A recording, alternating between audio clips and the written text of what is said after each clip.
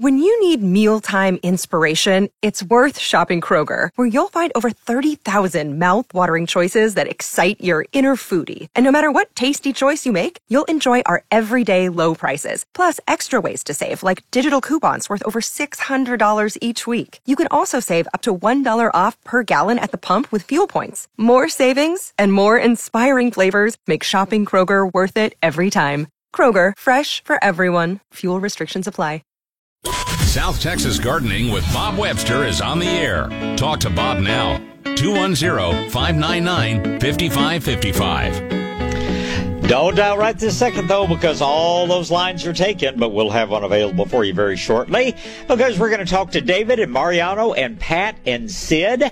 Each time I finish with one caller, that opens up an opportunity for you, so just be ready to dial. And let's talk to David. Good morning, David. Morning, Bob. Morning, sir. I live in a queer area. I got an avocado tree that all my leaves are falling off of it. I was wondering what I was doing wrong. Is this a new tree, an old tree? How long have you had it? I've had it for about, I bought it last summer, so it's about a year now. It's about 5 foot tall, maybe an inch and a half in diameter. Okay. And are the leaves turning yellow and falling off, or are they falling off green? They're turning not yellow, but like a bright yellow, bright green, light green. Okay. And they just fall off off the tree. Right. Okay. As I always, tell you, you want to be sure the trunk's not buried. That's not all the problem, but it's a water issue. Anytime you've got a tree just dropping leaves like that, it is usually a problem where either they're not getting watered often enough, or more often they're not getting watered deeply enough. I know it seems like we've had rains, but we haven't had most of us haven't had a good soaking rain, in several months. So you need to be sure that when you water that tree that you really, really, really soak it. Then you want to let it go till the soil's dry about half an inch deep, and then really soak it again. If you have a little Super Thrive, if you have a little Garrett juice, I would probably use it next time you water the tree. But dropping the leaves is almost always an issue of water, and it's almost always too little water. Now, when the leaves turn brown and stay on the tree, that's a very bad sign. When the tree just drops a bunch of leaves, it's just telling you it's unhappy, but it's still alive and still very much able to come out again. So I'd adjust your watering. I'd give it a little Super Thrive or a little Garrett juice, and you should have new leaves appear within 2 or 3 weeks on the tree. Okay, well, I've used that Medina's with the seaweed, and then I've used that Espuma citrus on it. Yeah. And those are good fertilizers. The Garrett juice or the Super Thrive, they are, anytime a plant's in a little bit of a shock situation, which I definitely say this avocado is, they will help. They're not really a fertilizer. It helps get the plants over the brink of the problem and start putting some foliage back on. Your Espuma's great fertilizer. Your Medina products, all of them are good. But in this case, I give it just, in effect, a little shot in the arm with one or the other. Watch your watering, and it should come back out for you very strong. All right. I guess I have to go hit old Fuller Pip here in a little while. Well, they're good people, and they'll be happy to see you. And you tell them I said hello. All right. Thank you, Bob. You're welcome, David. Thank you. And goodbye. All right. Mariano's up next. Good morning, sir. Good morning. How you doing? Good morning. I'm doing well. How about yourself? I'm doing great, sir. It's very Fantastic. Nice to talk to you. I just had a question. I'm a driver, and I've seen some trees over by North Carolina, Virginia area. I believe they're called white dogwood. Yes, flowering dogwood's the more common name. Okay, I was wondering, I live down in Eagle Pass, Texas. I was wondering if those trees can grow there. If you work hard enough at it, they can. But here are the two things they need, Mariano. They need to grow in a complete shade, bright shade, but they will not take the hot summer sun in San Antonio or Eagle Pass. I always laugh. My little sister and family live in Saltillo and have for forever, and they always call it Eagle Pass. But Eagle Pass, your summers, your flowering dogwood does not want the full hot sun. I'm kind of losing you there. Okay, well, the two things are you want it growing in the shade, and you want to really improve the soil. Lots and lots and lots of compost in the soil. You do those two things and water properly, and you can grow a flowering dogwood. It's not going to look like they do in North Carolina, but you'll grow a pretty one in a shady spot in Eagle Pass. Okay, appreciate that, sir.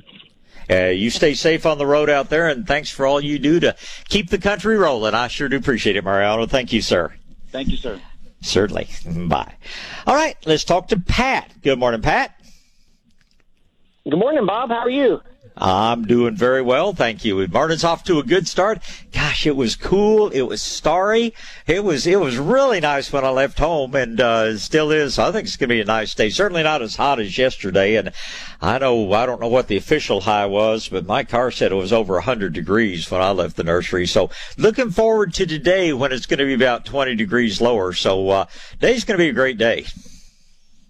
I agree. Anyway, I've got another question about avocado trees. I've got two trees. They're probably 6 feet tall. They're healthy. They're more, I would call them bushes, more bushes than trees. Right. I think they were given to me by a friend, and I think they're about 3 years old, but there's no fruit. When could we expect fruit? Do you know where your friend got them? Did your friend grow them from a seed, or did your friend purchase them somewhere? I don't know. Okay. Well, here's the reason that that's an important question. And when a plant is grown from a seed, it doesn't matter whether it's a flower or a pecan tree or an avocado tree or whatever else, but they have to reach a certain degree of physiological maturity before they can reproduce. And that's what, flowering and fruiting is all about. It's just like I may have a bull calf that weighs 600 pounds, but if he's not mature, he's not going to be able to do his job as a bull, so to speak. And a tree grown from a seed is the same way. And an avocado tree sometimes needs to be as much as 6 or 7 years old before it matures to the point. It can be a big tree before it becomes mature enough to reproduce. Now, when you go to the nursery and buy an avocado, it's almost always a grafted tree. And the amazing thing is that if the tree that the graft wood is taken from is a mature tree, and even if you take a bud, even if you are doing a whip craft and you take just a 6-inch piece from that mature tree, it's already gone through the maturing process, and it can produce, flowers and fruit the first year. So my guess is if you've had these for some time and they haven't bloomed and made fruit, they are probably something that your friend grew from a seed, and you're going to have to wait a little bit longer. My second concern is that if it's grown from a grocery store avocado, it's not going to be nearly as cold hardy as the so-called Mexican avocados, varieties like Opal and Joey, and there are about half a dozen good ones out there. And so until we know a little bit more about what kind of avocado this is, I would be prepared to protect it if we get a really tough winter, if we get really, really cold, because the Hass, the Calavos, the things that come from the grocery store are not that cold hardy. So at this point, it's going to take some patience. It's going to, take some taking care of them in the winter months, but you will get there. There used to be, I believe it's a craft center downtown San Antonio, and I don't know if it's still there. They had a tree grown from a grocery store seed that was probably 25, 30 feet tall on a protected side of the building, and that thing was just loaded with fruit every year. So hang in there. The guacamole is coming, but if it is a seed-grown tree, you may have to rely on old Mr. Bud at H-E-B to provide you with avocados for the next year or two, but you'll get there. All right, Bob, that makes sense. I really appreciate it. I'll call you back in about 3 years. South Texas Gardening with Bob Webster is on the air. News Talk 550 KTSA and FM 107.1. All right, let's get back to gardening. It's going to be Sid and Holly and Jeff and Jamie. So Sid's up first. Good morning, Sid. Good morning, Bob. Morning, sir. I just wanted to call and compliment you on the way that your phone service works, because I needed to get some Nolo and some nematodes yesterday. Yeah.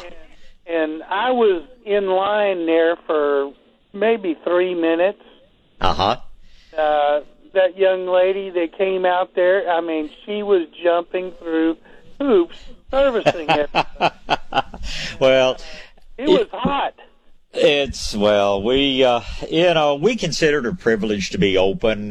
So glad they decided we were an essential business. And it's, most people, quite honestly, want to come look around the nursery, which they certainly can do as long as we do the social distancing, because it's just such a beautiful place. But people that for one reason or another would rather just drive through and pick up. Now, on the weekends, as crazy as it gets around here, we're pretty much going to do for the drive-through, we're just going to do dry goods and nematodes, like you were saying, the compost, fertilizer, things like that. During the week, we still can go out and select and get plants together and things. But I appreciate the compliment. I will certainly pass it along to them. And, of course, we appreciate your patronage more than you know, Sid. It's just, it's not an easy time for anybody. Fortunately, we haven't laid anybody off or furloughed anybody. We still make payroll every week at full wages, so we feel very blessed to be in that situation, because sadly there are a lot of people that aren't able to do that, but we're sure pleased that we can, and people like you keeping us going, supporting us, is what makes it possible. Now, I have a question on the Nolo. Okay. I'm noticing those little bitty grasshoppers now and a few crickets, and they're actually in the garden, in the raised bed. Now, where should I put the Nolo? Everywhere. Just, I will sometimes just pick a windy day and go out there, the upwind part of the garden. I just kind of throw it up in the air and let the wind take it and distribute it. It doesn't take a whole lot. It is a bait, and of course it has the bacteria, the Nosema locustri, on it, which doesn't outright kill the grasshoppers. It sickens them, they stop feeding, and then grasshoppers are highly cannibalistic. The other grasshoppers eat the ones that have picked up the bacteria. They get the bacteria, and everybody, everything gets better because grasshoppers start dying out. But getting it out while the grasshoppers are still very young is important. So, and you certainly don't have to use the whole container at one point. Keep it in the refrigerator, but I'd go throw a couple of handfuls around the garden today and then keep an eye on it. And when and if you see more of them appearing or see them appearing in different areas, throw out a little bit more of it. It's very simple, very safe, and very effective. Now, I know before, years ago, you said to put it in the freezer. Which is better, the refrigerator or the freezer? They're telling us it doesn't make a lot of difference. I've always kept mine in the freezer, but I think most of the instructions are now just saying under refrigeration. So you put it wherever you have the most room. My freezer's getting pretty full with various things out of the garden and all. Plus, we've got a great restaurant up in Bernie called Hungry Horse, and I go buy their casseroles and divide them into about 10 servings and stick them in the freezer. So my Nolo is probably going to move down to the refrigerator very shortly. Okay, now, on the nematodes, I want to distribute those with a watering can. Now, correct. Do I need to cover the whole bed or just put a streak down the middle, or how can I do that? Well, keep in mind the nematodes are very tiny. That little blue sponge has over 1 million nematodes on it. If you get the bigger sponge, it has like 6 million. And so something that is just barely visible doesn't move real far, real fast. So I wouldn't just put one strip down the middle of the garden. I wouldn't necessarily feel like I had to cover every single square inch of the garden, but spread them out pretty well, because it's, they're not going to run a marathon and get 30, 40 feet away overnight. It will take a while, and the more widely you can distribute them, the more quickly you will get control over your grub worms and fleas and things like that. So whether you use a watering can, whether you use a sprayer on the end of the hose, if I were going down the middle of the garden, I'd at the very least be kind of slinging it back and forth, so I was doing a wide strip rather than a narrow strip. Make sense? Would you use it with the thing screwed on the end, or take it off? What is screwed on the end doesn't really matter. In the case of a watering can, they call that the rose. I probably would leave the rose on there because those openings are plenty big enough for the nematodes to go through. Now, the sprayer on the end of the hose, we always take the little strainer off the bottom of the uptake tube, but on a watering can, doesn't make any difference at all whether the rose is on or off. You could do either way. I wouldn't be concerned. Okay, very good. And now one other thing. Several months ago, I told you about a tree that I saw there in San Antonio that had all these little orange fruits on it, and you told me the name. You told me the name. What was it? Okay, so how big are these little fruits? They're about the size of a tangerine, maybe a little bit smaller. Okay, and is this a small tree or a good-sized tree? Oh, it was a big tree. Okay, then it's probably going to be one of the satsumas. Satsuma, yes. Yeah. Now, will that grow in Candelia? It will, unless we get a really cold winter. Satsumas are cold hardy down in the 16 to 18 degree range. As you know, it can get colder than that. It's been a while since it did, but with our warmer winters, it would probably be fine. I would still plant it on the south side of a building or somewhere that it gets just a little bit of protection from that strong north wind. Okay. All right. Well, very good. I'm sort of in that at-risk category. So I really appreciate your drive-up service. That was tremendous. Well, Sid, we're happy to do it for you, and you stay safe. Look forward to talking to you again soon. Thank you. Thank you, sir. Goodbye. All right, next up is Holly. Good morning, Holly. Good morning, sir. Good morning. How are you? I'm well, thank you. Hope your day's off to a good start. It's beautiful. I woke up this morning. Well, that's where it needs to begin every single day. But if you haven't been outside yet, it's just a beautiful spring morning out there. Beautiful. Yes, sir. I had just one question for you today. Okay. I planted 2 magnolia trees in February. They were beautiful. Uh-huh. They struggled a little bit. One came around, the other one was struggling. But both started coming around, and then all of a sudden last week, the leaves on both of them turned a brownish color and then black. And then one is really shedding the leaves pretty badly. Okay. Did you plant regular magnolia or the little gem variety? Just regular magnolia trees. And whereabouts are you located? In Lavernia, Texas. Okay, and you're you're better off than you would be if you're going the other direction up in the hill country. Yes, I always suspect a water issue. When you have trees that just suddenly don't like it, and everybody makes the mistake of thinking that we've gotten good rains, which a few places have gotten good soaking rains, but those magnolias have not gotten much of a root system established at all yet, so they're going to need frequent watering. I would check and be sure that root flare is exposed. That kind of problem usually takes much longer to show up, so I have to tell you, it's almost certainly a root issue. Little Super Thrive, little Garrett juice, something that's going to stimulate some new root growth is going to be important. And as I'm sure you've heard me say many times, when leaves turn and drop, that's not as serious a situation as when they turn brown and stay attached to the tree, that's a very bad sign. But having leaves turn and drop, the tree's telling you, hey, I'm unhappy, you better do something about it, or I will eventually die on you. But normally, the trees will come back out with a little bit of modification of behavior, so to speak. The one thing that I will tell you, while they're going through this transition, while they're getting back on their feet, so to speak, every opportunity you have, take your hose and just spray up and down the trunk and the limbs. Something has bothered the roots, which is why they dropped the leaves. And while those roots are compromised, they will absorb a good deal of moisture directly through the bark.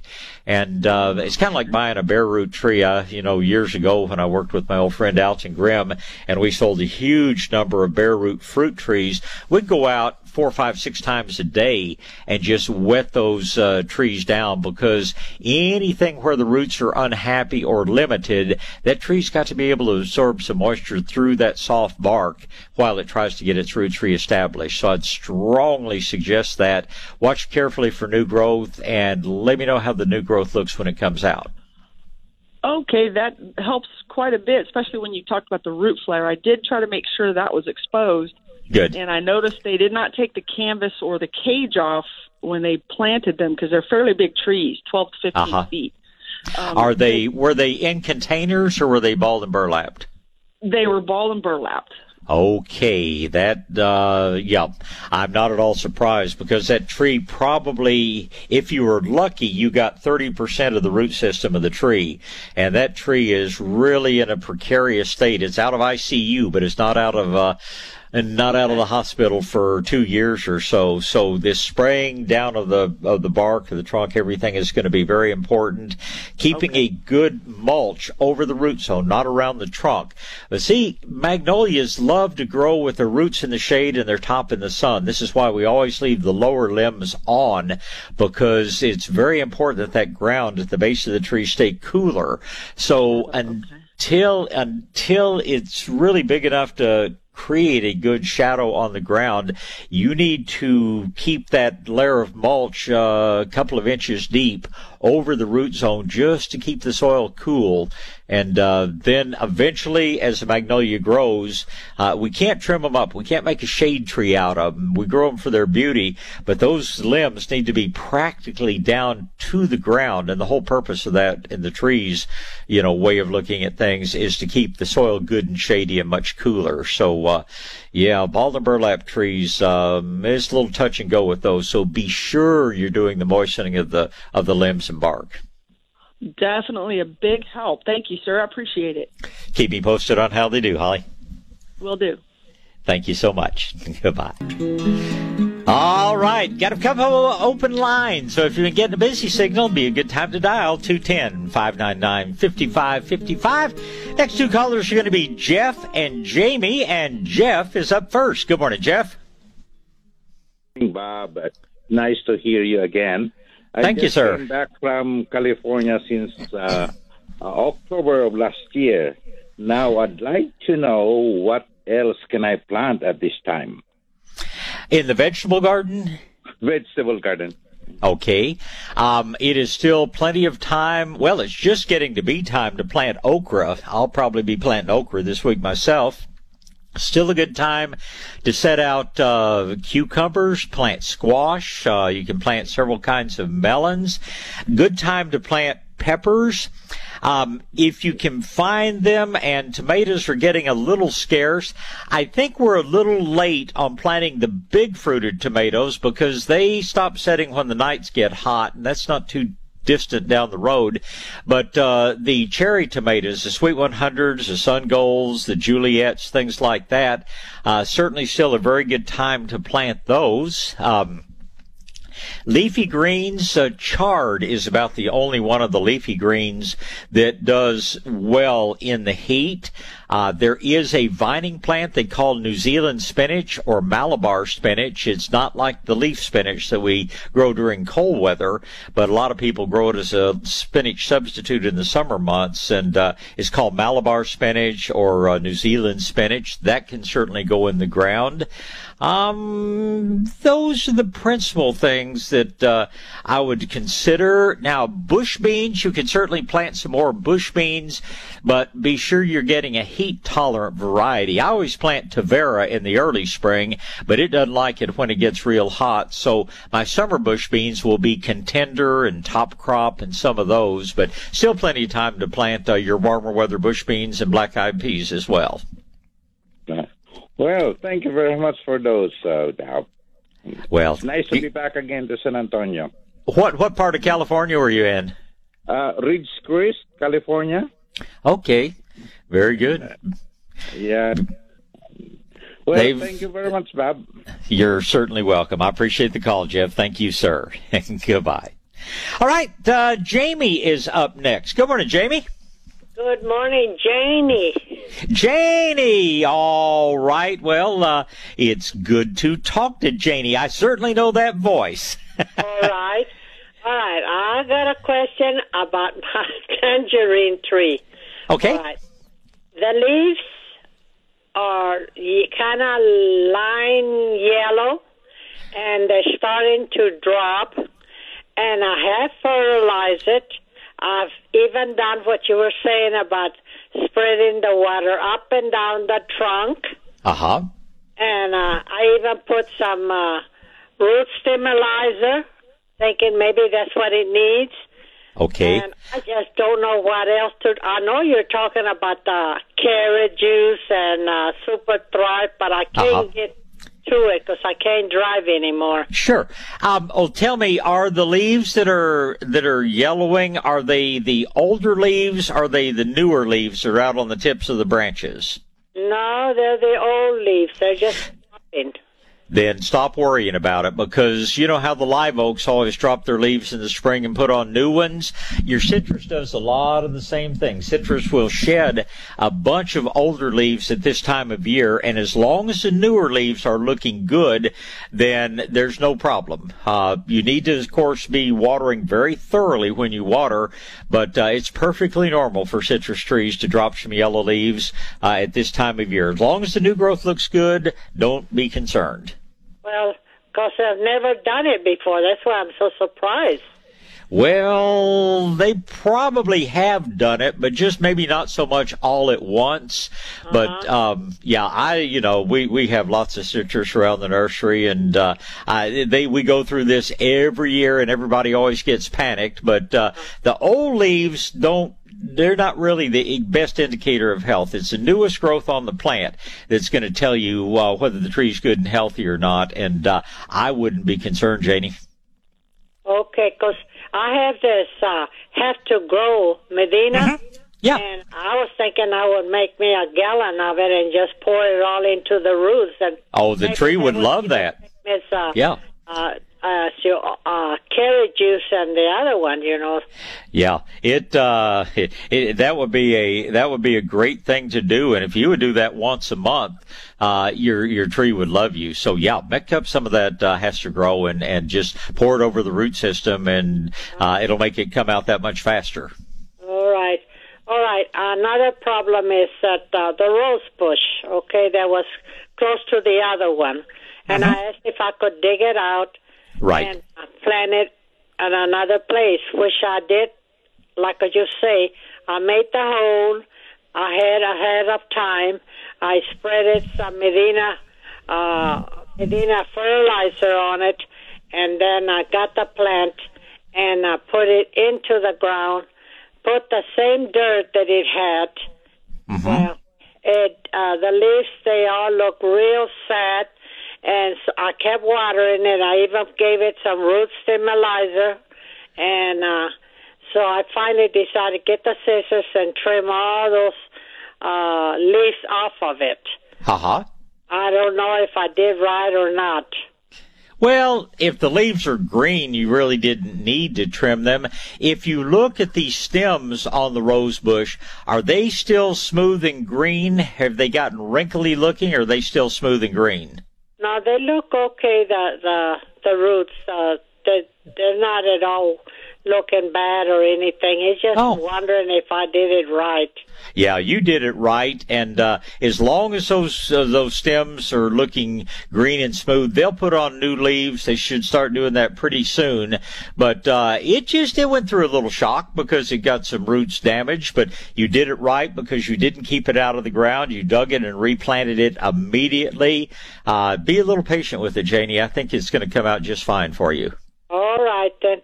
I thank you again, and I won't bother you again about it. You are no bother ever, anytime. You call me anytime I can help. Okay. Thank you very much, Bob. You're welcome, Janie. Have a wonderful weekend. All right, next up is Alan, and then it'll be Terry. Good morning, Alan. Morning. Morning, sir. I got a question. I just redid my raised beds. Okay. And I am now ready to plant, and I know it is way late, but I have shade covers that I had for my oak raised garden. Okay. Can I plant? Is it better to go ahead and plant my seeds and put the shade cover on because it's so late or early now, or let those seeds and stuff come up first before I put my shade cover on? Oh, I wouldn't put your shade cover on until July or so, because sunlight is what breaks down what I call the stretching hormone that makes plants get spindly and too tall. So, what sorts of seeds are you thinking of planting? Oh, because it's so late, I'll do my squash, carrots, radishes. Okay, don't waste your time on carrots and radishes. They're cool weather plants. You can plant squash, you can plant cucumbers, you can plant okra. Those are things that will. Collards, not so well. Chard, yes. You can do ruby chard or Swiss chard or, bright lights is one of my favorites. But collards are cool weather plants. About the only leafy, bushy plant is going to be Swiss chard, so you can certainly get that started. And it would be better to plant from plants rather than from seed, but you can do peppers, you can do eggplant, you can do cherry tomatoes, you can get all of those things. But the primary things that I'm going to be doing from seed right now are going to be okra, squash, cucumbers, and maybe some melons if you would like. Okay, that'll work. Got your day's work cut out for you. And when we start getting into super hot, super long days, that's going to be into June, 1st of July. That's the time that shade cover is going to go on. Between now and then, you'll have stockier, bushier, much more productive plants if you go ahead and let them have the full sun. They can take it. You'll have to water regularly, but they can take the kind of sun we get this time of year, and they really need it. All right. Thank you. You're welcome, sir. Thank you. Goodbye. All right, back to gardening and back to the phone lines. It is Terry's turn. Good morning, Terry. Good morning. Good morning, Bob. Hey, good morning. How's the nematode situation at your shop right now? You know, I will look in the refrigerator over the news break. As of yesterday, I know we had plenty of fresh ones in, but it was a very busy day. So let me look and see. So far as I know, we're in good shape on nematodes right now. Great. My problem is this. I've been trying to call you guys, and I cannot get through. Every time I call, it goes directly to a busy signal. So can you give me another phone number besides the one I've been calling for 20 minutes? All you can do is keep trying. Our phones are very, very busy because so many people are, using our drive-through curbside. And I wish we had another number, but the only other number would be the fax line, and it wouldn't do any good to call that one. So call fairly early, around 9. It gets busy midday, but it is just, there's so many people calling in. It's just really, really impossible. Okay, I know I need to soak the yard because I've been waiting for the rains to buy, and it's not going to happen. Right. So I soak the yard for maybe an hour or so. I have one of those, things that's real wide covering. Right. And then I apply the nematodes, and do I water them in again? I would just rinse them. You just want them off the foliage and down to ground level. So you can either run your sprinkler for 2 minutes, or you get out there with a little sprayer on the end of the hose, but just a very light watering after they go down. Okay. And I know your smaller package will cover how many square feet? About 2,000 to 2,500. Well, I sure don't have a yard that big. That's a pretty good size yard. Okay. Yeah. Also, I finally have some lemons, little teeny tiny lemons on my 2 lemon bushes, but I also have a black something on the leaves that you can wipe off with your thumb. You have had some insects on there. The black is just a mold that grows on the excrement they leave behind. Okay. Check and be sure you don't have any scale insect on there. If you do, spray it with a little bit of neem or a little bit of spinosad soap. But that's probably something that was there last year and not anything to be concerned about. And what do those insects look like now? They'll be like a little flat brown speckle, like a little freckle on there, but you can scrape it off with your fingernail. Okay. Well, thank you so much. Like I said, I've called you all different times of the day and night. We do not take our phones off the hook or anything like that. It's just lots of folks calling right now. So keep trying. We'll look forward to visiting. This is KTSA Radio. But don't dial right this second because every line is taken. We're going to talk to Art and Rhonda and Faye and Heloise. Real quickly, I always try to give a little bit of an update about friends and advertisers and exactly what the status of their businesses are. I know that over at Fanix, they're still doing curbside. They may allow limited numbers of people in the nursery, but their business is still primarily curbside. I know out at Rhonda's Nature's Way, and boy, I tell you what, we all need Rhonda this time. This stage of life, so to speak. Rhonda's allowing up to one person at a time in the store because the stores are still fairly small, but she still will do mail orders. She still will do curbside. They're just always there. Water Garden Gyms, wide open and anxious to help you. Southwest Metal Roofing Systems, they can always do sort of a virtual type of program if you like, and believe me, they're putting on lots of good roofs right now. Our friends over at Kinetico, they're not only delivering salt to everyone, regardless of what your brand is, but they can do the same thing. They can service or install water softeners in the garage without ever having face-to-face contact. Who else should I mention? I know that Rainbow is wide open, allowing people in the nursery, as we are here at Shades of Green. As long as we do our social distancing, you're welcome to come in and look around. And I think that covers most of the people that I get to talk about on a regular basis. So anyway, get out and support your local folks because they're the ones that are going to be there for you day in and day out. And most of us are, conducting business to one degree or another, and always love to see you and always happy to be of service to you. Let's get back to the phone lines, and first up is going to be Art. Good morning, Art. Greetings, Bob. Champanel grapes question, please. Yes, sir. It looks like the doggone thing's got going, and then there's something I think called a skeletonizer on a number of the leaves. Is there a solution? Yeah, you can use any of the caterpillar killers. I like BT.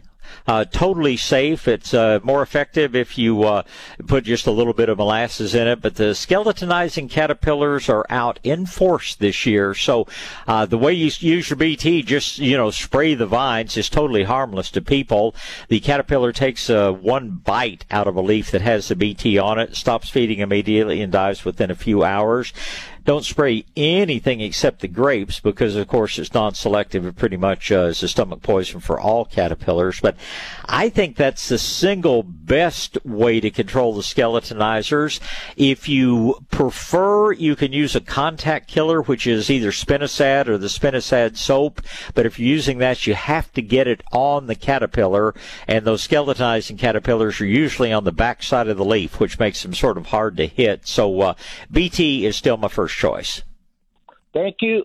Another quick question.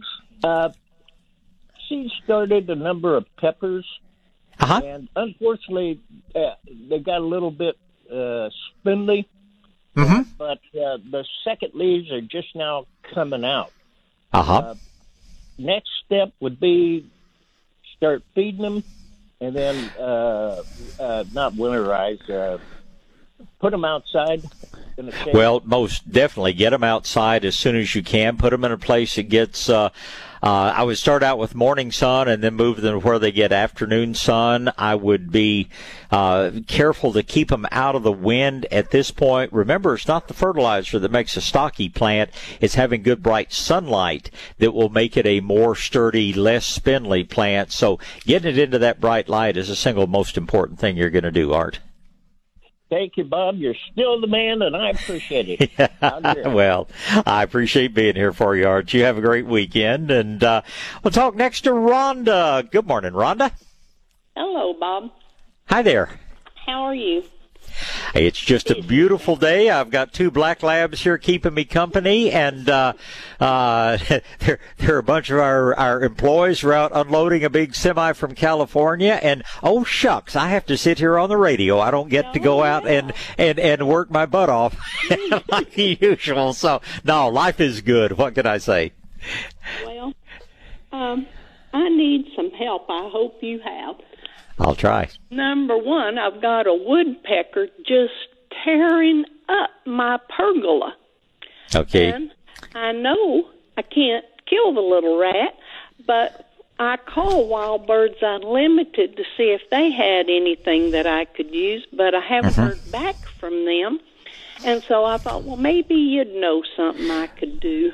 Well, I'll tell you a couple of things. First of all, it's probably not a woodpecker. Woodpeckers have no reason to peck on dead wood except unless they're building a nesting cavity. But there is a bird called a yellow-shafted flicker, and those things are just among the most destructive things in the world. What I would suggest, and I think you would find it at Wild Birds Unlimited, most outdoor stores have it, they make it's like a ribbon that they call scare tape. I don't know what it is. You know, it's like fruit trees. Some people will take, and you can do the same thing in your pergola. People might wonder about you a little bit. But an old CD or something like that just really flashes extremely bright light, that tends to scare the birds, and the flickers are active. They're active day and night. So I would put up, and like I say, this ribbon they call scare tape. It's sort of that opalescent looking tape that just... I know what that is. Yeah, I would put that up, and that should very much help keeping them away. The other thing you can do, and I guess probably Wild Birds Unlimited, but birds are deathly afraid of snakes, mainly because we have a snake here called the Texas rat snake or Lindheimer's rat snake, and its principal diet is birds, and it's a climber. It'll climb. You'd be amazed how that thing can climb, and it tends to eat birds. And sometimes you just get a rubber snake. Tell your friends so you don't accidentally startle somebody unknowingly, but sometimes you can get one of those and kind of pin or put them up toward the top, toward the rafters of your pergola, maybe once a month, move it around a little bit, and that does usually a very good job of scaring off any kind of bird. Okay. Those are my 2 suggestions. I'm sure one or both of them will keep those flickers out bothering somebody else instead of you. Okay. My second question is, I have 3 cedar elms in my yard that I planted when they were tiny, and they've become lots bigger than I ever imagined they would. So now they have outgrown my grass. Okay. And I put in zoysia, and it's been beautiful, but it is no longer beautiful. Right. So I'm thinking of taking it out and putting in St. Augustine. Well, St. Augustine is definitely more shade tolerant than zoysia by a huge proportion. I would tell you the 2 St. Augustines to look for. One of them is called Delmar, Delmar. The other is Palmetto. St. Augustine's are shade tolerant, but Palmetto and Del Mar are the two most shade tolerant St. Augustine's that I know of. And if you really want to have grass in that area, that's what you're going to need to do. Now, I would also consider the alternative of a ground cover, such as Asiatic jasmine or dwarf monkey grass. You could even consider English ivy if you want. The problem with English ivy is that those cedar elms are going to shed all their leaves in the winter months, and where it was very shady this time of year, suddenly it's very hot and sunny in the winter, and English ivy could burn. So my top choices, if you want an evergreen ground cover, would either be Asiatic jasmine or dwarf monkey grass, and it will grow with less light than even St. Augustine will. So those are possibilities. You could also create a shade garden with things like holly fern, salvia coccinea. There are some beautiful mahonias. There are lots of different perennials that will grow in bright shades. So if you want to get away from grass, there are probably, I can tell you, 20, 30 different plants that would be very happy growing in a shade garden. So, if I didn't have 3 dogs to use it as a restroom, I could do that. But as it is, they got to have places. Oh, I totally understand. My 2 black labs are here keeping me company on the radio this morning. So, have a place to. But no, either the Palmetto or the Del Mar is going to be your best choice of grass. It can be planted any time of year, but obviously if you get it in and established before summer's heat really hits, it's going to do best. And I have a neighbor who's put the little drip system, that whatever it's called, compensated drip, I think, or something. Yeah, pressure compensated drip tubing. Yeah, that kind of thing, under their grass, instead of a sprinkler on top. And I think that's a great idea, but then I think, what about as the years go by, is the water that's not the softest water in town gonna go through that or stop it up, from mineral deposits and stuff? Do you think it's good to do that? I think, I would always have a little clean out, a little drain clean out, but I'll tell you who I would call to get the best answer to that. There is a sprinkler company here in San Antonio that is called SA, like San Antonio, SA Rainmaker. And call over there and ask Bill, because they've been doing that. The crazy rules the city has on some things. You're not allowed to put sprinkler heads. If you have that little bit of grass between the sidewalk and the street, you're not allowed to put a sprinkler head out there. So they've been using the pressure compensated drip for, I know, 10 or 15 years now.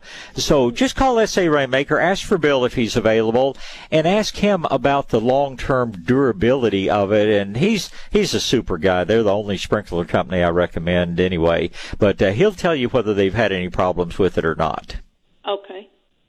Thank you so much. And I want to say the number might be 599-0012 or something like that. It's very similar to the number at the radio station. So, but really, really great people. And tell them I said hello when you call them. All righty. I will. Thank you. You're sure welcome, Rhonda. Thank you. Appreciate your help. All right, back to gardening and back to the phone lines. It's going to be Faye and Eloise and Daniel and Elroy. Faye is up first. Good morning, Faye. Hi, Faye. I'm glad to hear that your business rocks right along here. It's we stay pretty darn busy, and it's Patrick. I'll talk to you about it in a minute. We've been very blessed with lots and lots of folks coming in and lots of beautiful plants going out.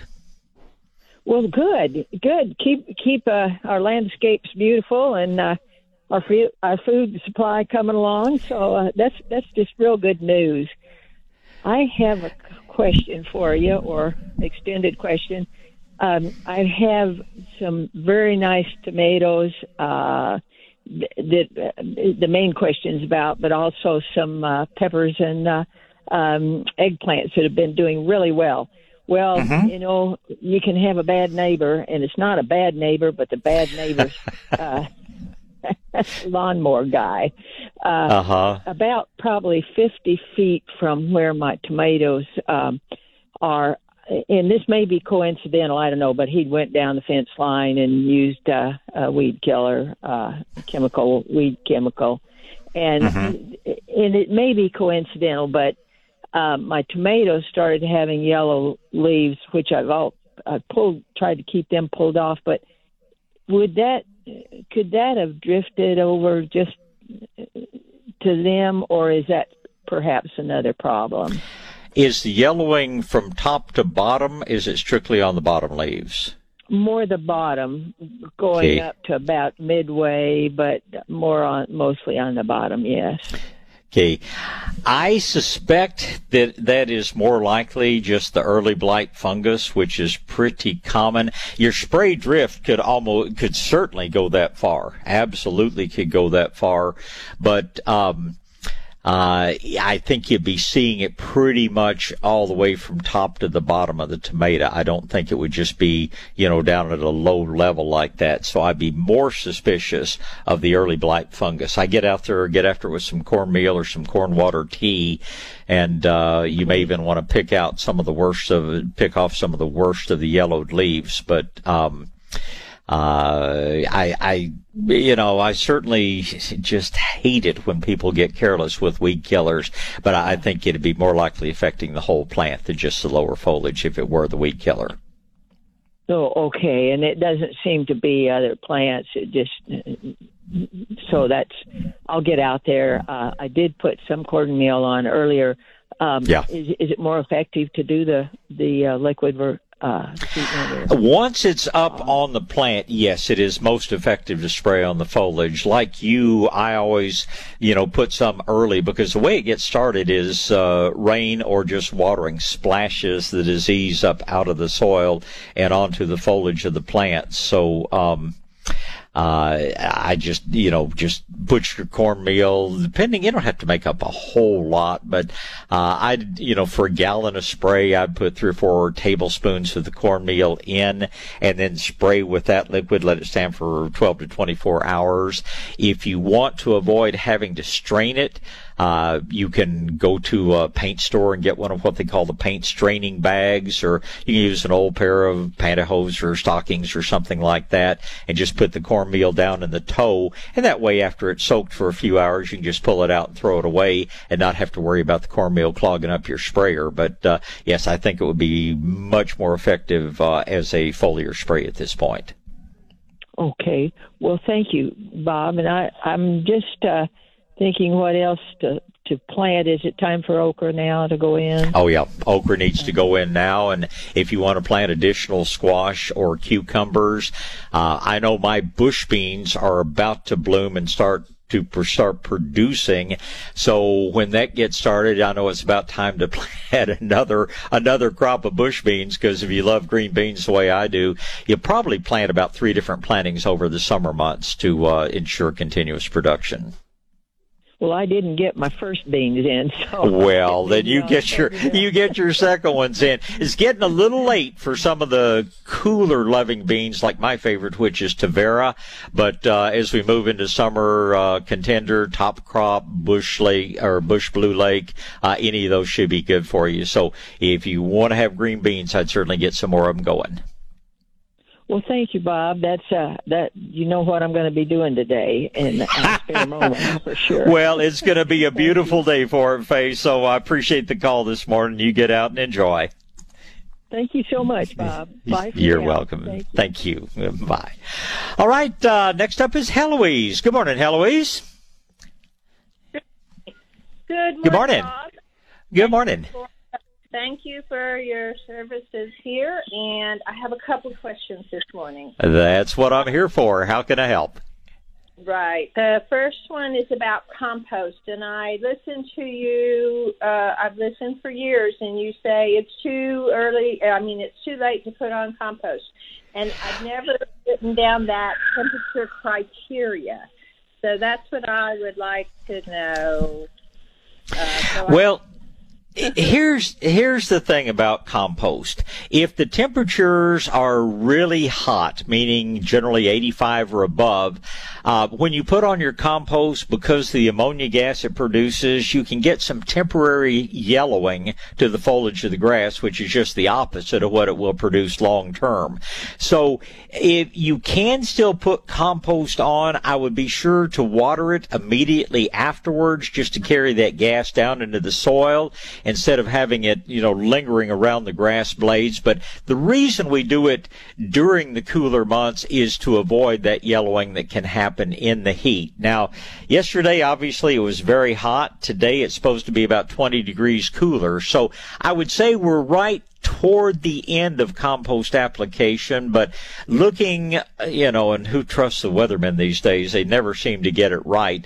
But it looks like we're going to be reasonable temperatures for the next 2 weeks. So if you really, if your grass would benefit from compost, go ahead and put it on, but do water it thoroughly afterwards. Now, what we're talking about, of course, is the compost like you would get from New Earth or Stone and Soil Depot, which is, the bulk compost, which is truly not totally finished compost.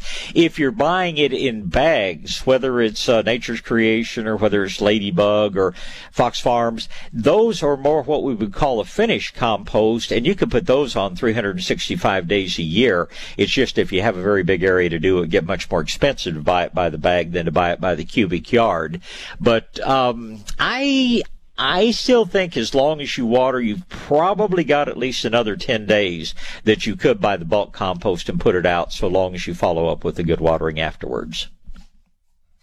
Okay, that's wonderful. When you say water afterwards, do you mean just like one time really good, or like frequently every day for a while? Oh, no. Just one time thoroughly. Just into your typical summer watering schedule, which is probably going to be once a week. And that one thorough soaking should take care of things, and take care of any potential yellowing issues. In fact, it may even give you greener grass more quickly. Okay, that sounds great. Now, my second question, just for fun, I left some broccoli plants in my garden. And they have beautiful yellow flowers all over them now, and the bees love them. Well, the flowers are gone. I have seed beans. I have little tiny beans there, and I'm planning to, just for fun, try to harvest these seeds and plant them in seeds, follow through with that. And so I'm wondering, what happens to these beans? Do I need to? They're not really turning. They're not really turning brown or anything yet. And do they spring open and I'll lose all the seeds if I wait too long? When they start to turn yellow, that will indicate that the seed inside is mature. If you wait until they are brown, they may indeed pop open and distribute the seed, shall we say. So I would harvest them when those little seed pods begin to turn yellow. I would keep them in a dry place, or even just put them in a dry envelope.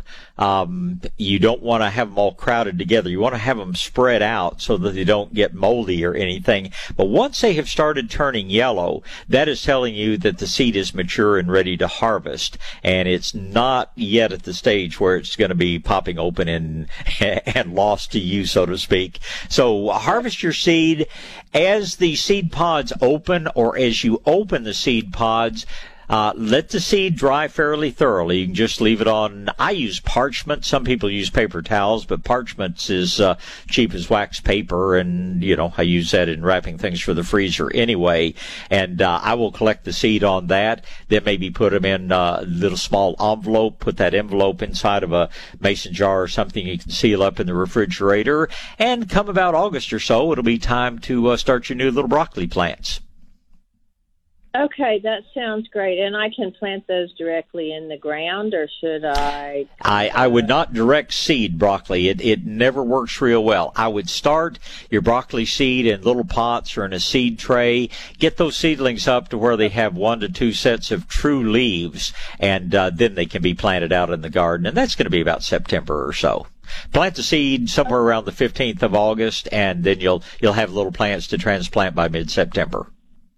Okay, that sounds great. That gives me another another project to follow through with. And well, it'll be fun for you, and the things you learn by saving and planting your broccoli seed will apply to many other plants. So it'll be a good experience for you. So you call me if you have any questions along the way.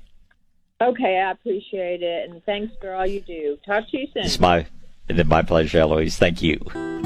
South Texas Gardening with Bob Webster is on the air. News Talk 550 KTSA and FM 107.1. Don, go ahead and block the lines if you haven't already done so. All right, let's get back to gardening here. It's going to be Daniel and Elroy and Barbara and I believe James after that. Yeah, and let's get back to the phone lines, and Daniel is up next. Good morning, Daniel. Yes, sir. Good morning. I got a question for you. Yes, sir.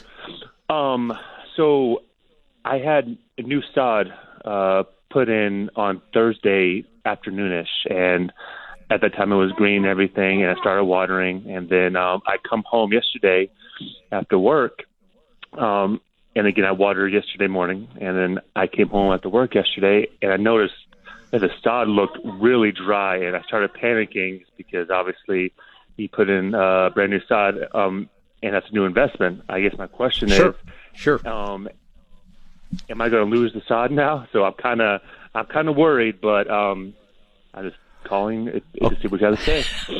Okay. What kind of grass was it that you planted? It was St. Augustine. Okay. And did you plant it, or did a company do it for you? No, a company did it, sir. And did they roll the grass? Did they they normally use a heavy water-fillable roller to go over the grass after they put it in. Do you know if they did that?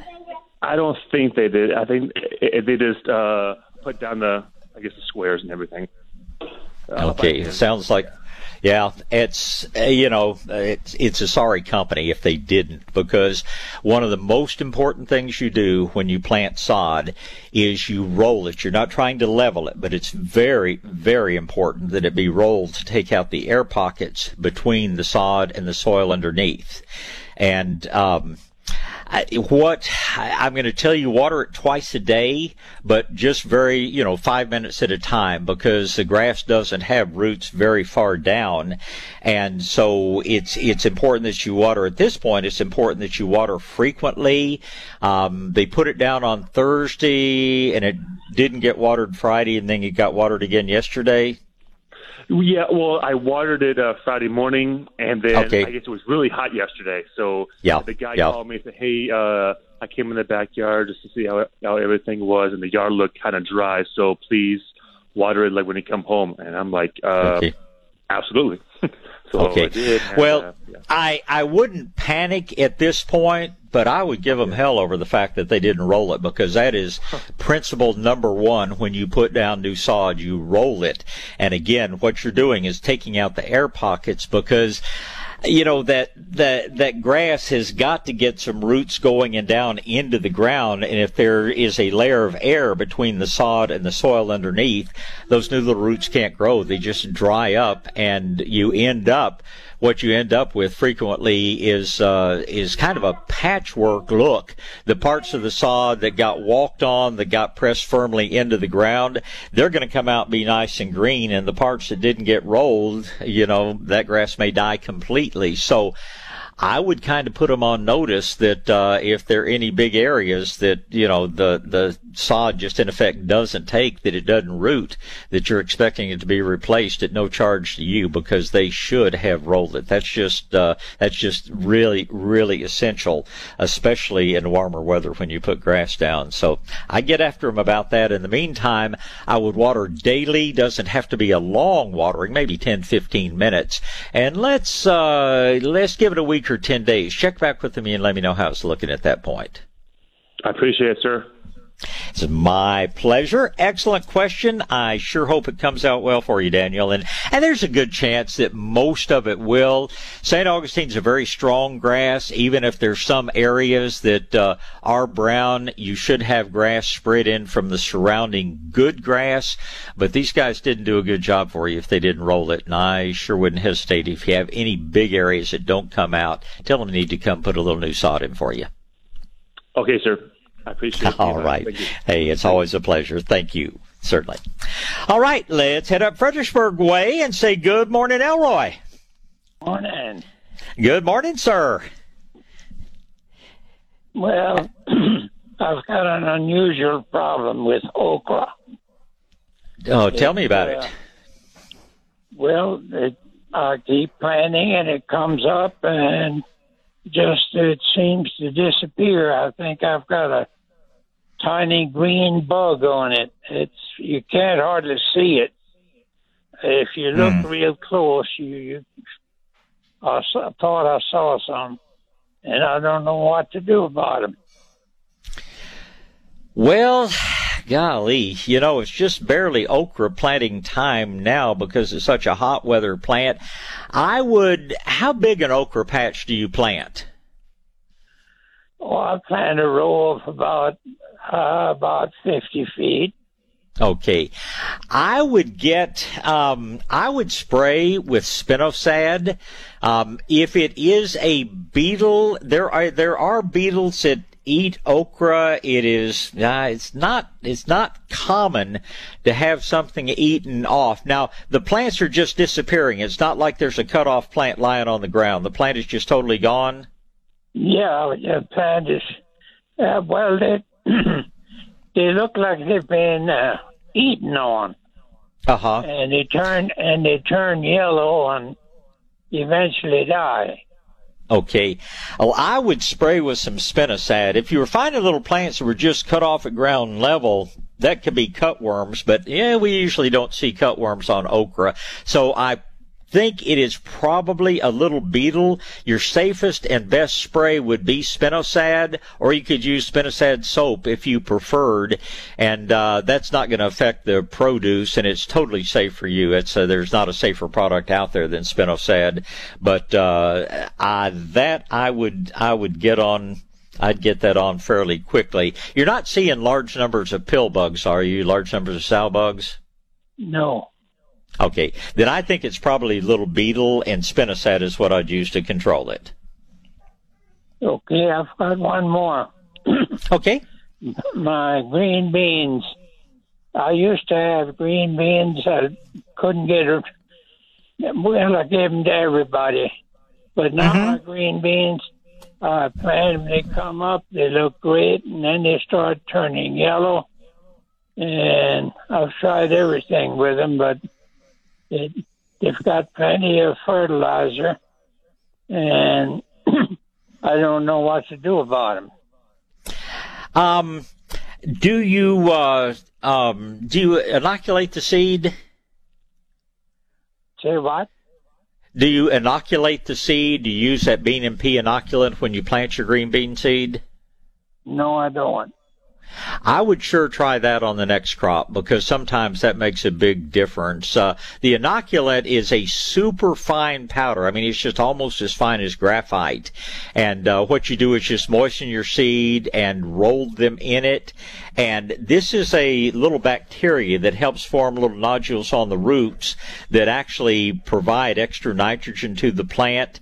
And sometimes that will make a big difference in how your green beans do, and especially if you're fertilizing, putting your usual fertilizer on.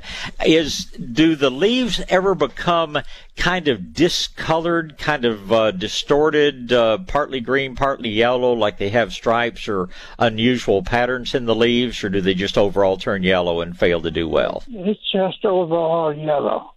Okay.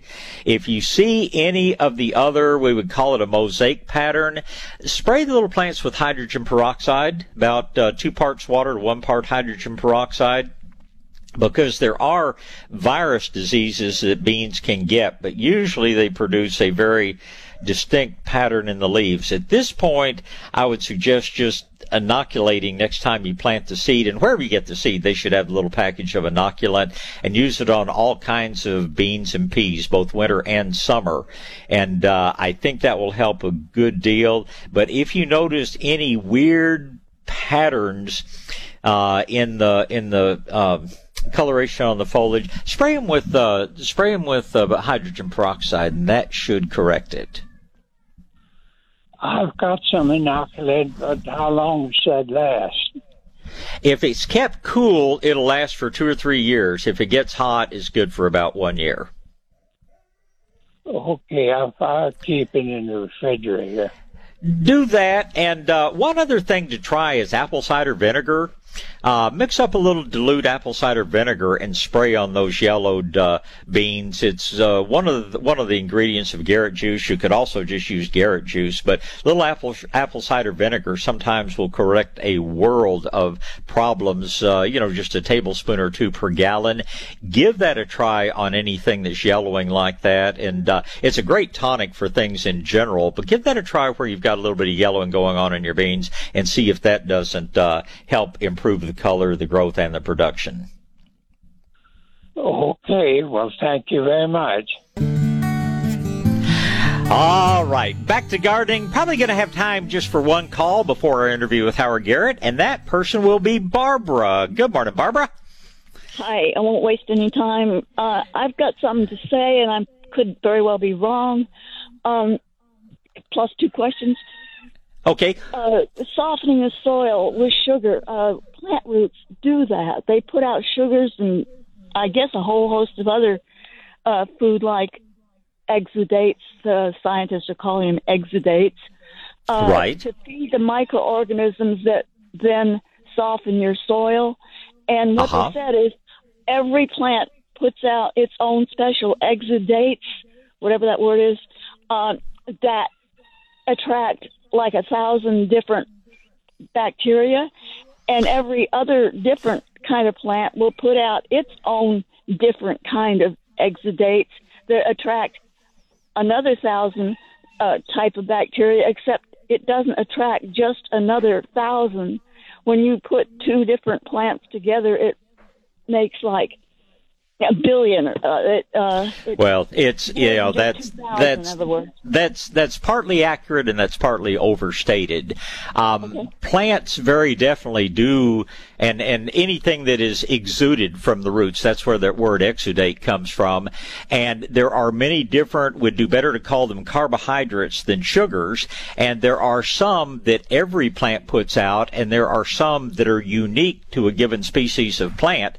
But it is very definitely beneficial, and it's not only the bacteria, but one of the principal things that this supports in the soil is something we call mycorrhizal fungi. Now, only about 95% of the plants out there form associations with mycorrhizae, but those in many cases are just as important and perhaps even more important than the many different bacteria. But yeah, in good healthy soil, you will have up to 20,000 different kinds of bacteria and 10 to 15,000 different kinds of beneficial fungi. And the principal thing that they gets them started and keeps them going in the soil are these carbohydrates that are bled out through the roots of plants. But there are not that many different sugars, so to say that every plant produces perhaps its own unique blend, but it's not every different kind of plant puts out a totally different kind of exudate. Some of them will have special things that may be attracting or repelling, but yes, we've known for some time, soil scientists have, and it's an area that is very widely studied and is a very, very good thing. So yeah, it's you're right, and we support that to some extent by putting out our own forms of sugar, such as molasses. That will help with various kinds of microbial life, as will things like different bran meals. But we better get to your questions before we run out of time. I've got on the rose bushes, individually, little single leaves, not the frond, but just single leaves, all up and down the rose bush will turn yellow. And the rest is everything's green, and then here and there, this one little yellow single leaf all over the plant. Okay, I'm going to have to address that a little later because I'm just out of time. It sounds more like an issue of getting too dry than any kind of disease, but spray with some cornmeal. But as you know, if you've listened for very long at all, we'll save about the last 30 minutes or so of the show for you. But this is the time of the show that we have the privilege of visiting with the Dirt Doctor, Mr. Howard Garrett. Good morning, Howard. Good morning. How's everybody hanging in there? Everybody was sweating like mad yesterday. If heat kills COVID, then we should have wiped out a lot of COVID. I don't know how hot it officially got, but my car said 102 when I left the nursery yesterday, and it was 100 most of the way home. So it's a beautiful day today. We're back down in the 50s, and just couldn't be a prettier spring morning. But we got a touch of summer a little early yesterday. What'd you guys have? Yeah, same thing. It was very unusual, to say the least. I'm going to be planting. In fact, I'm writing a column about what to plant right now, and it's time finally, I guess, to get the okra and other really hot weather-loving plants going. I probably, at least my next day off, I know that's one of the things that's going into my garden, because okra is just such a great, good old southern crop, and there's so many fun things to do with it. But yeah, okra, another crop of bush beans, squash and cucumbers and peppers. And I tell people, I don't know what your feelings are, but I tell people that the cherry tomatoes, once we get this late, those are the main things we recommend, because the big fruited ones, slow down on their production when the nights get warm. But there's still a lot of stuff. I look forward to seeing your column and seeing what all you come up with. Well, the cherry tomatoes are the main thing I recommend, no matter when you plant them, because they're so much easier. There's one that's an heirloom called Rhizotrop that I've enjoyed in the past. Have you ever tried it? I have not tried that one. I have either read it in one of your columns or maybe on DirtDoctor.com, but that's one I need to look for. That's not one I've tried before. Yeah. Do you have any luck starting peppers from seed this late? You certainly can. I don't ever recommend direct seeding peppers, but we're still finding that maybe Garrett Juice would do the same thing. Your commercial pepper growers are all pre-soaking the seed with a little bit of potassium nitrate, but I don't know that Garrett Juice wouldn't do the same thing. But yeah, peppers, you're 6 weeks behind. I always tell people look for transplants if you can find them, but my peppers go all the way up until they freeze in the fall, so I don't think it's too late to start the seed by any means. Well, some people are asking those kind of questions, and I'm putting jicama in the column again too.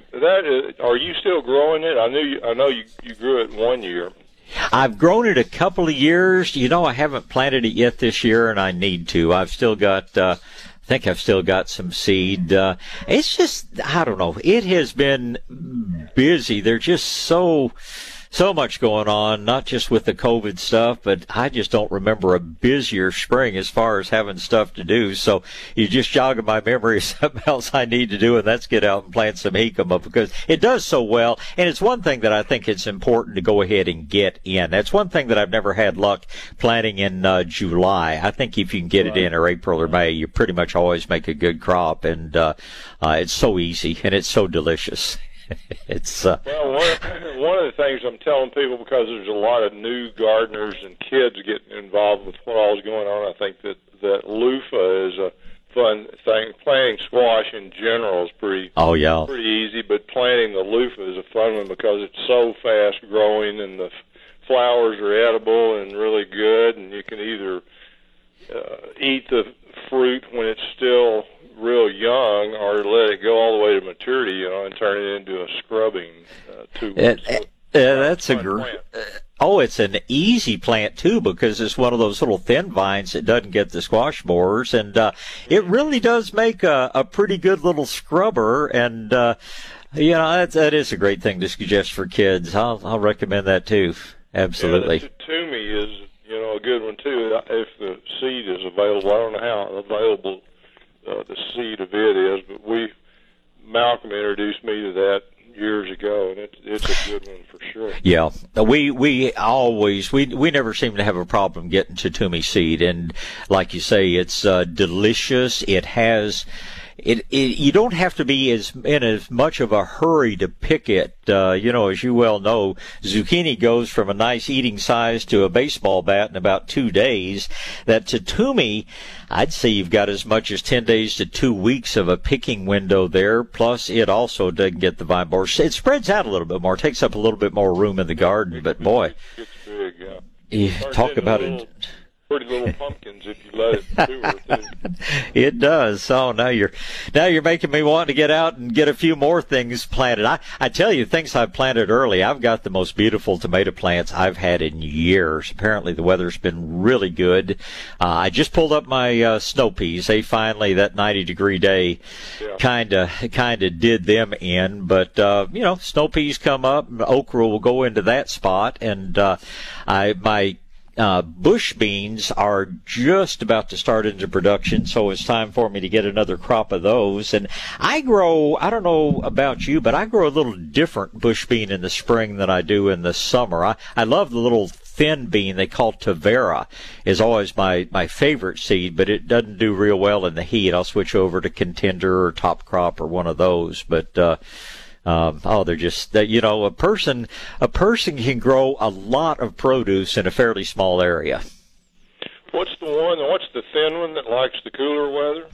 It's T as in Tom, Tavera, and it is the most cooler weather, huh? I have not grown that one. Oh, I've got to next spring remind me, and I'll send you some seed, because it's thin, it's tender. I'll see if I can get Roberta to part with her recipe for a mustard sauce that she makes to go on them after they're cooked. I can sit here and I'm almost as bad as my lab that drools when she starts thinking about food. I almost drool thinking about some of the good stuff we can grow, and green beans are sure one of them.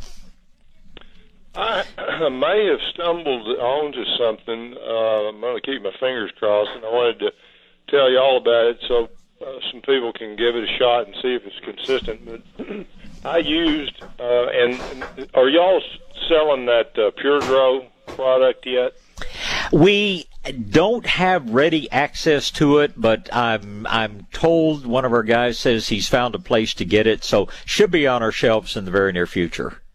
Well, what I was going to tell you, you can make homemade too if people don't have this product, but the product would be the easiest way to do it. I transplanted several little trees from my garden. I did a big tooth maple, a couple of them. I have had, believe it or not, some little Japanese maples come up from seed. And I've transplanted them, put them in pots, and I had a few, not that many, which is unusual. I had so much fruit last year, ginkgo. So I had about 8 or so transplants, little plants. Well, the next day there was already a squirrel, had dug one out completely. It was one of the little ginkgos, and it was one where the ginkgo seed was up on the top of the ground, and it was really going to look cool. And I, started to go get my gun, and I thought, well, I'll try something a little different. And I don't know what made me think about doing it, but I sprayed the pots after I straightened the one that had been damaged out again. I sprayed them all with this Pure Grow bug stop that I had, and it comes in a ready-to-use situation. And I haven't had a squirrel touch those things since. It's been over a week now. Wow. And the active ingredients, people can make their own version of this, or the active ingredients in the Pure Grow product are cinnamon and clove. So what the best mixture would be, I don't know, and whether it's pure accidental and not going to continue to work, I don't know, but it would sure be worth trying for everybody, because that's one of the common problems I have. Oh, yeah. And, of course, the hot peppers we've used, but it seems like every now and then they develop a taste for that. So this would be a great alternative. And you're never going to hurt anything with cinnamon and cloves. And I found that cinnamon is one of the best things you can use on some of the bacterial diseases that we get. And thinking about orchids in particular, there's it's a fusarium, I think, that produces a crown rot, and we've always just totally stopped it by just sprinkling cinnamon on it. So you get more value than just keeping the squirrels away in anything that has those in it. But yeah, we'll both look for that, but we'll put a note out that people can make their own and just experiment with. I'm assuming the more finely powdered, the better, but that would certainly be something very, very doable. I don't know if you could soak some in water and come up with a little tea. It might be good to try it both ways. I'm going to call Danny, the owner. He and his dad own the Pure Grow company. I'm going to run by them and see if they've noticed that in the past, and if they haven't, they need to look at it, because it would certainly be something that you'd want to put on the label if it does hold up to be consistent. Well, squirrels, and if it stops squirrels, it probably would stop rats and mice as well, because people don't realize what an issue rats and mice can be in the garden, too. And other places, not just the garden. But, oh, man, a good squirrel repellent would be very welcome. So we'll definitely give it a try. I heard you talking about the bird drilling holes in the arbor early on. If it does squirrels, it might even help with birds that create a problem too. So it's going to be worth looking into. May not work, but it's worth a try.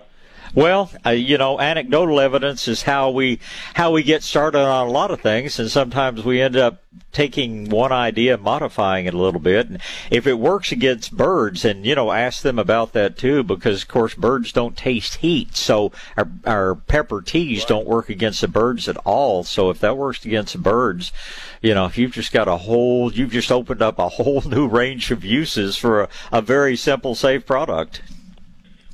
Speaking of birds, Judy's really irritated right now at a bird that we have in our garden. It has this monotonous, really strong, shrill, beep, beep, beep, beep, beep, beep.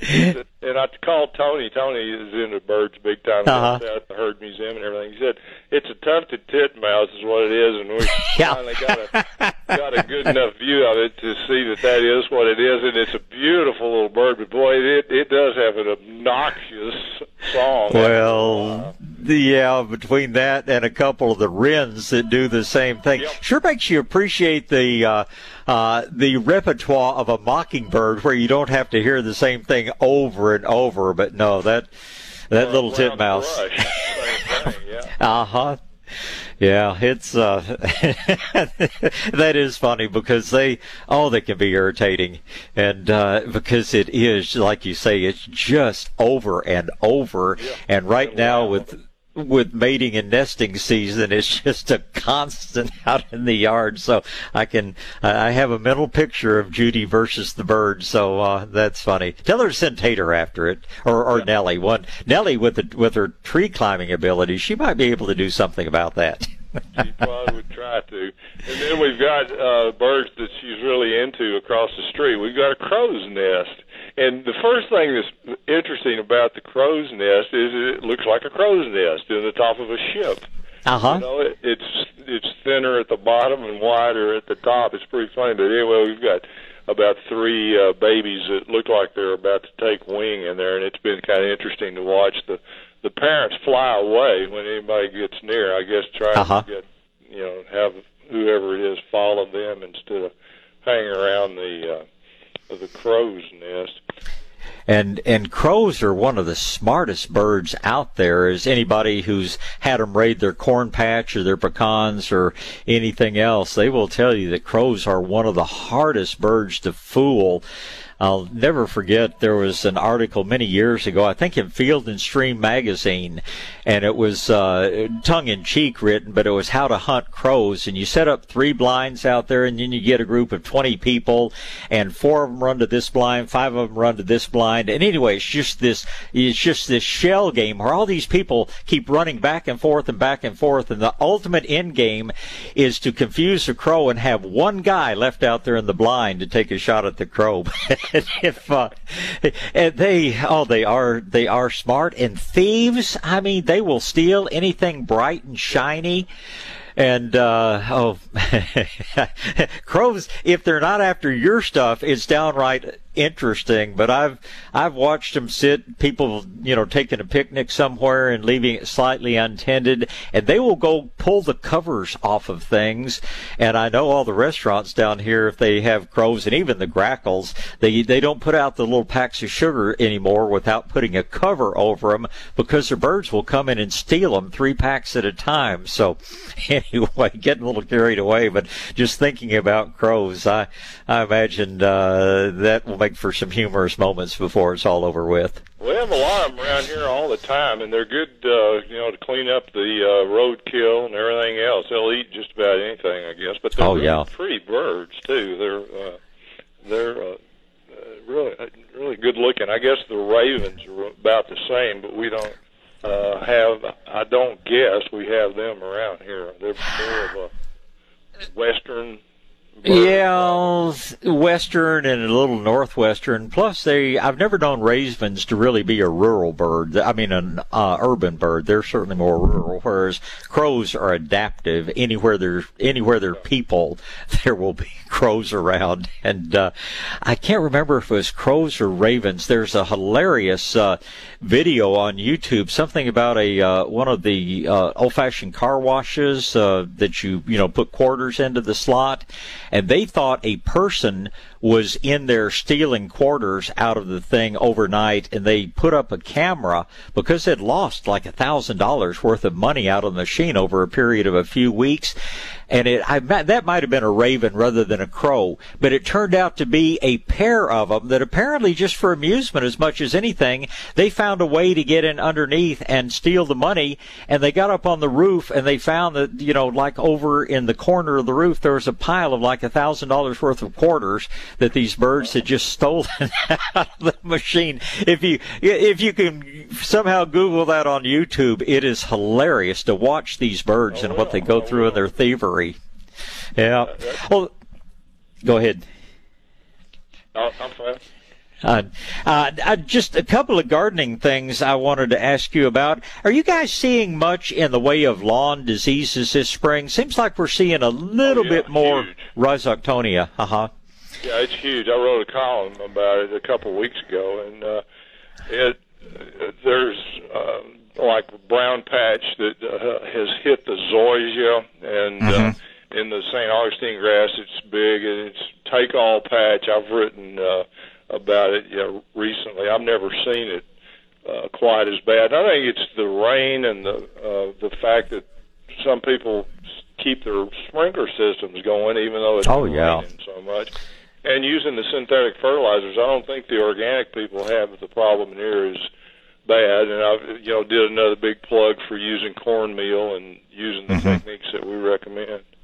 Well, we're the same way. We don't see as much of it in the organic lawns. We're seeing even a little bit there, and we're just, going alternating the corn water tea and the Garrett juice, and it seems to be controlling it pretty well. And, of course, at least the brown patch will be much less of a problem as we get warmer. Take-all patches, it can continue into the summer, but there's one more reason to stay 100% organic in your fertilization program, because I think the synthetic nitrogen is the biggest contributor. But throw in, cloudy, drizzly days, watering too often and too lightly, and just all the things we talked about not doing, so many people still do. Yeah, and I think we talked last week about the fact that the universities are recommending this toxic chemical azoxystrobin, and instead of peat moss, they've gone away from peat moss now. And it's just not a good thing to do. You've got to remember that the toxic pesticides, these disease control things, kill microorganisms. Just the opposite of what we're trying to do is to stimulate biological activity, and people don't think about that. They don't think that realize that those things are indiscriminate. They can't tell a good microbe from a bad microbe. Well, it's the reason that we as people, anytime you have to take a strong antibiotic, you better follow it up with some pretty good probiotics. And talk to somebody that said, now, I don't know if there's anything to it, but somebody that is very active in vegetable gardening told me that they were using a human probiotic, and I don't know which one. It was a brand I wasn't familiar with, but they had started using that in their vegetable garden and felt like they had some of the best growth that they had ever had. And, of course, I guess, that the good beneficial bacteria and fungi that affect plants would probably be benefited by, some of the things that we use for our own gut microflora. Yeah, it just goes along with what we talk about all the time. Any time you can stimulate biological activity. That's why your caller earlier talking about sugars, it sounded like she was almost going to the point of talking negatively about sugar, but there's nothing negative about putting out anything you can put out that will stimulate biological activity, because nature will balance it for you. It'd be very difficult to create a problem using that technique.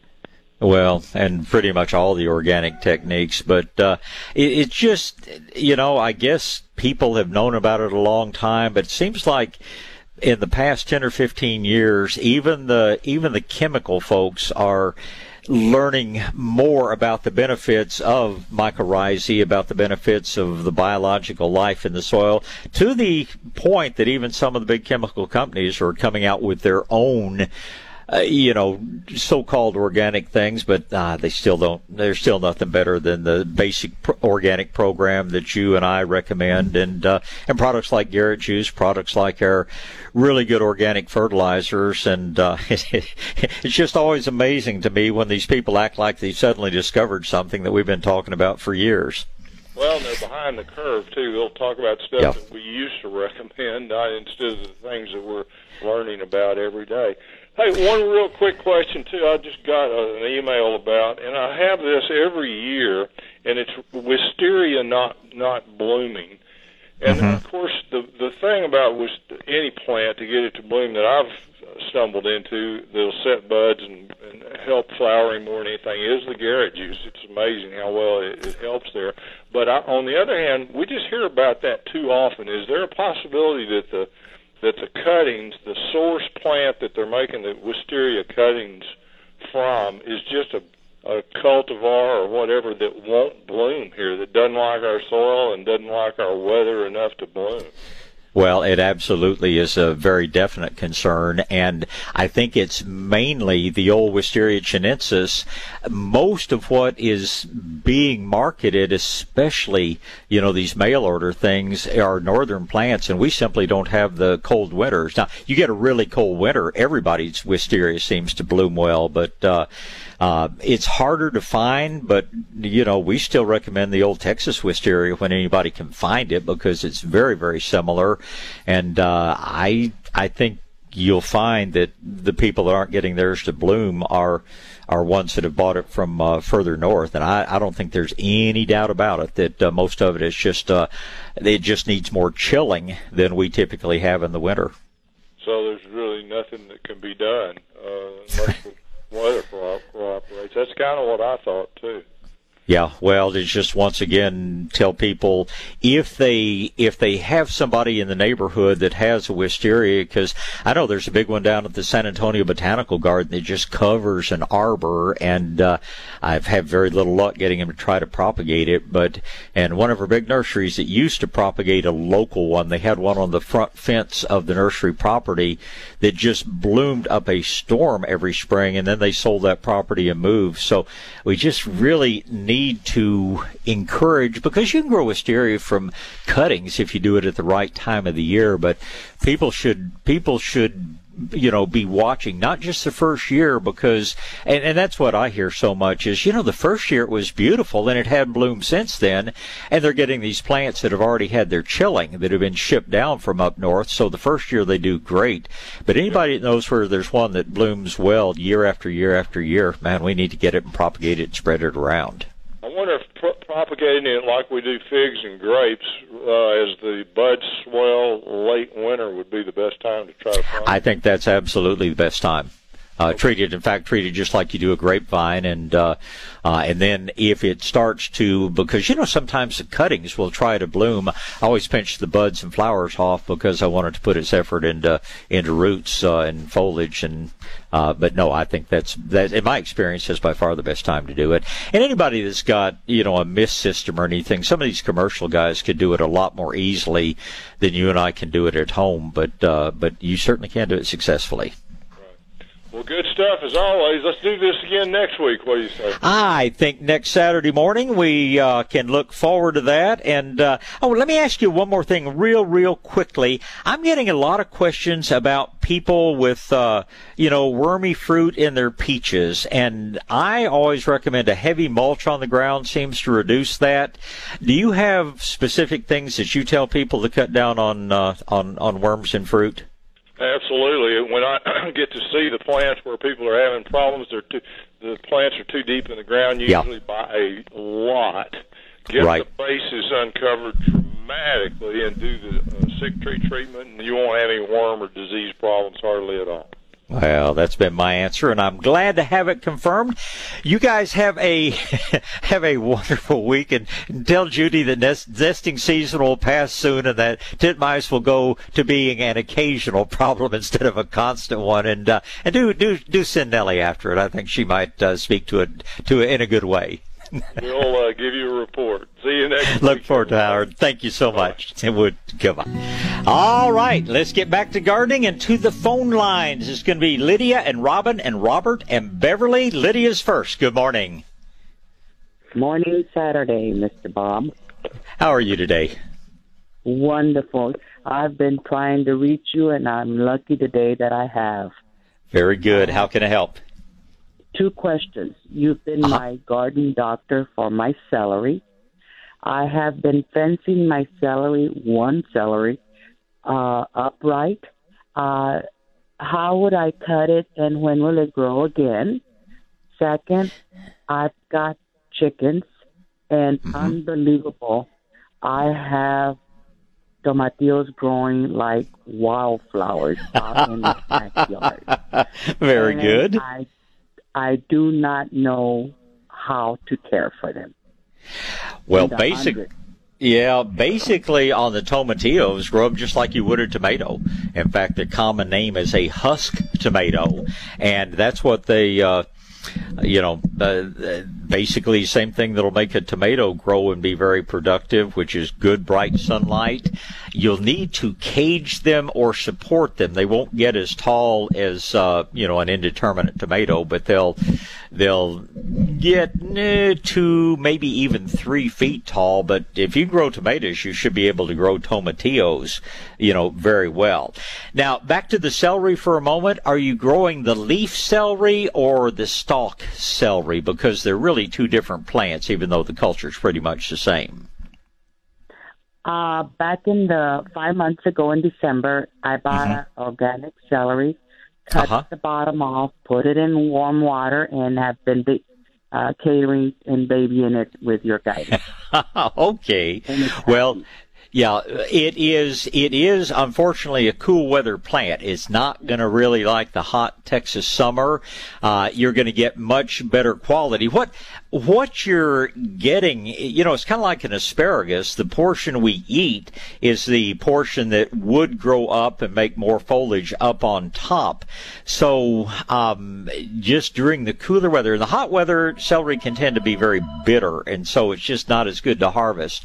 But it will make sort of like a big clump, a big stalk, and you can just harvest the stems as they come up. You harvest the ones from the outside, and it will continue to make more on the inside. But when the weather gets really hot, I would give it a little bit of shade. I would fertilize. I would water regularly.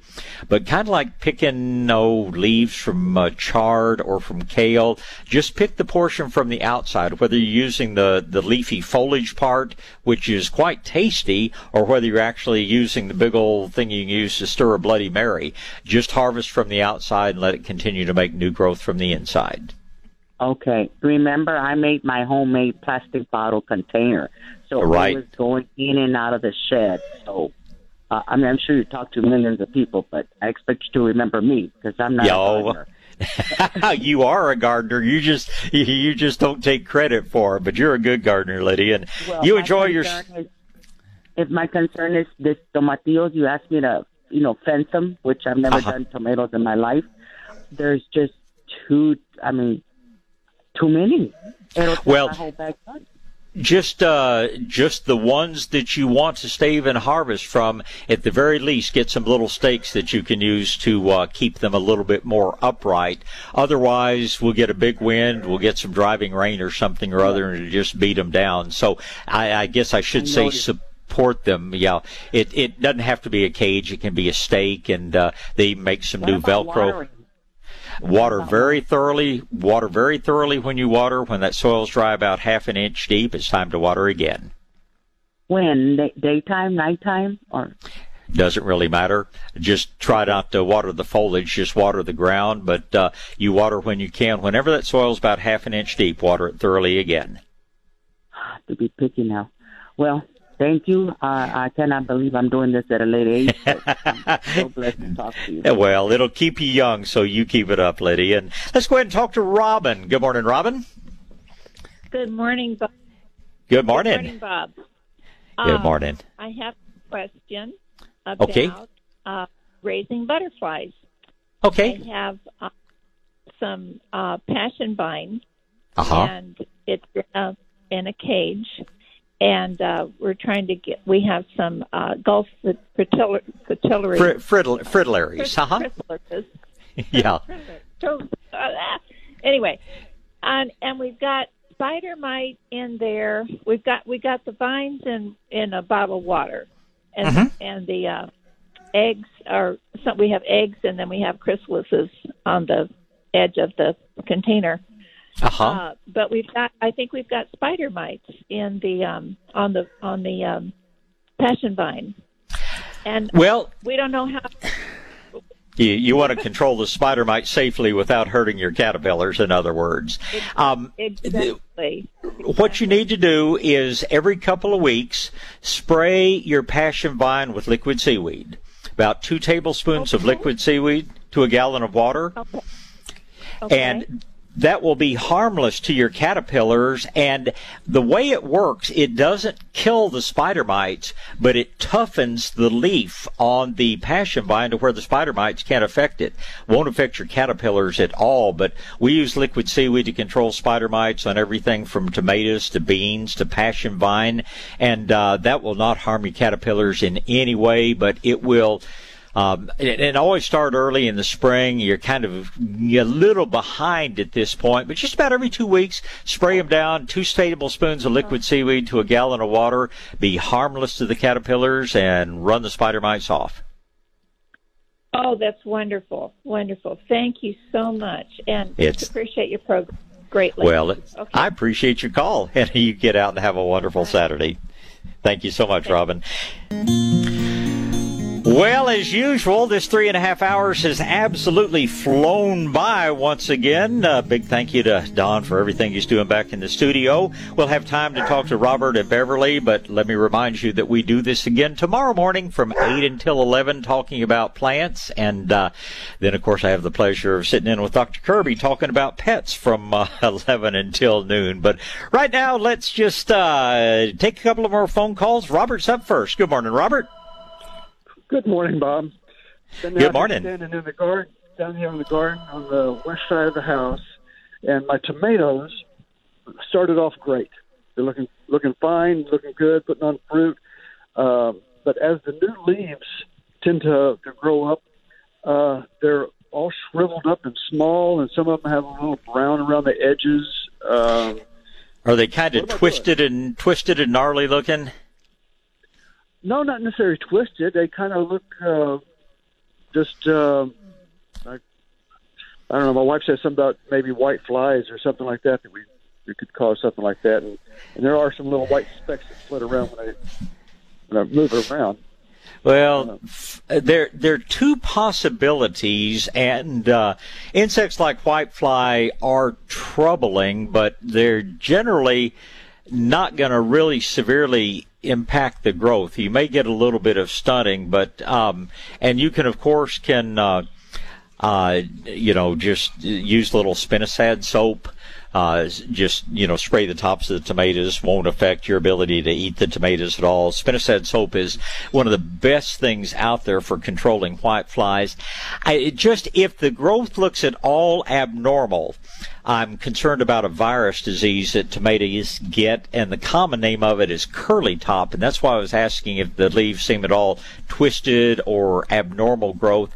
If you see that show up, I mean, most of the people just tell you, you just have to pull them up and start over. We find that you can totally control that with hydrogen peroxide, just grocery store peroxide, 2 parts water, 1 part peroxide, will control the virus and will let the plants go on growing and producing. But if you're not seeing any what I would call abnormal growth, if it's just the growth seems to not be as healthy as usual, it could be the whitefly, and your spinosad soap should take care of that completely and easily. And like I say, it's not a toxic product to people or pets, so perfectly safe to use.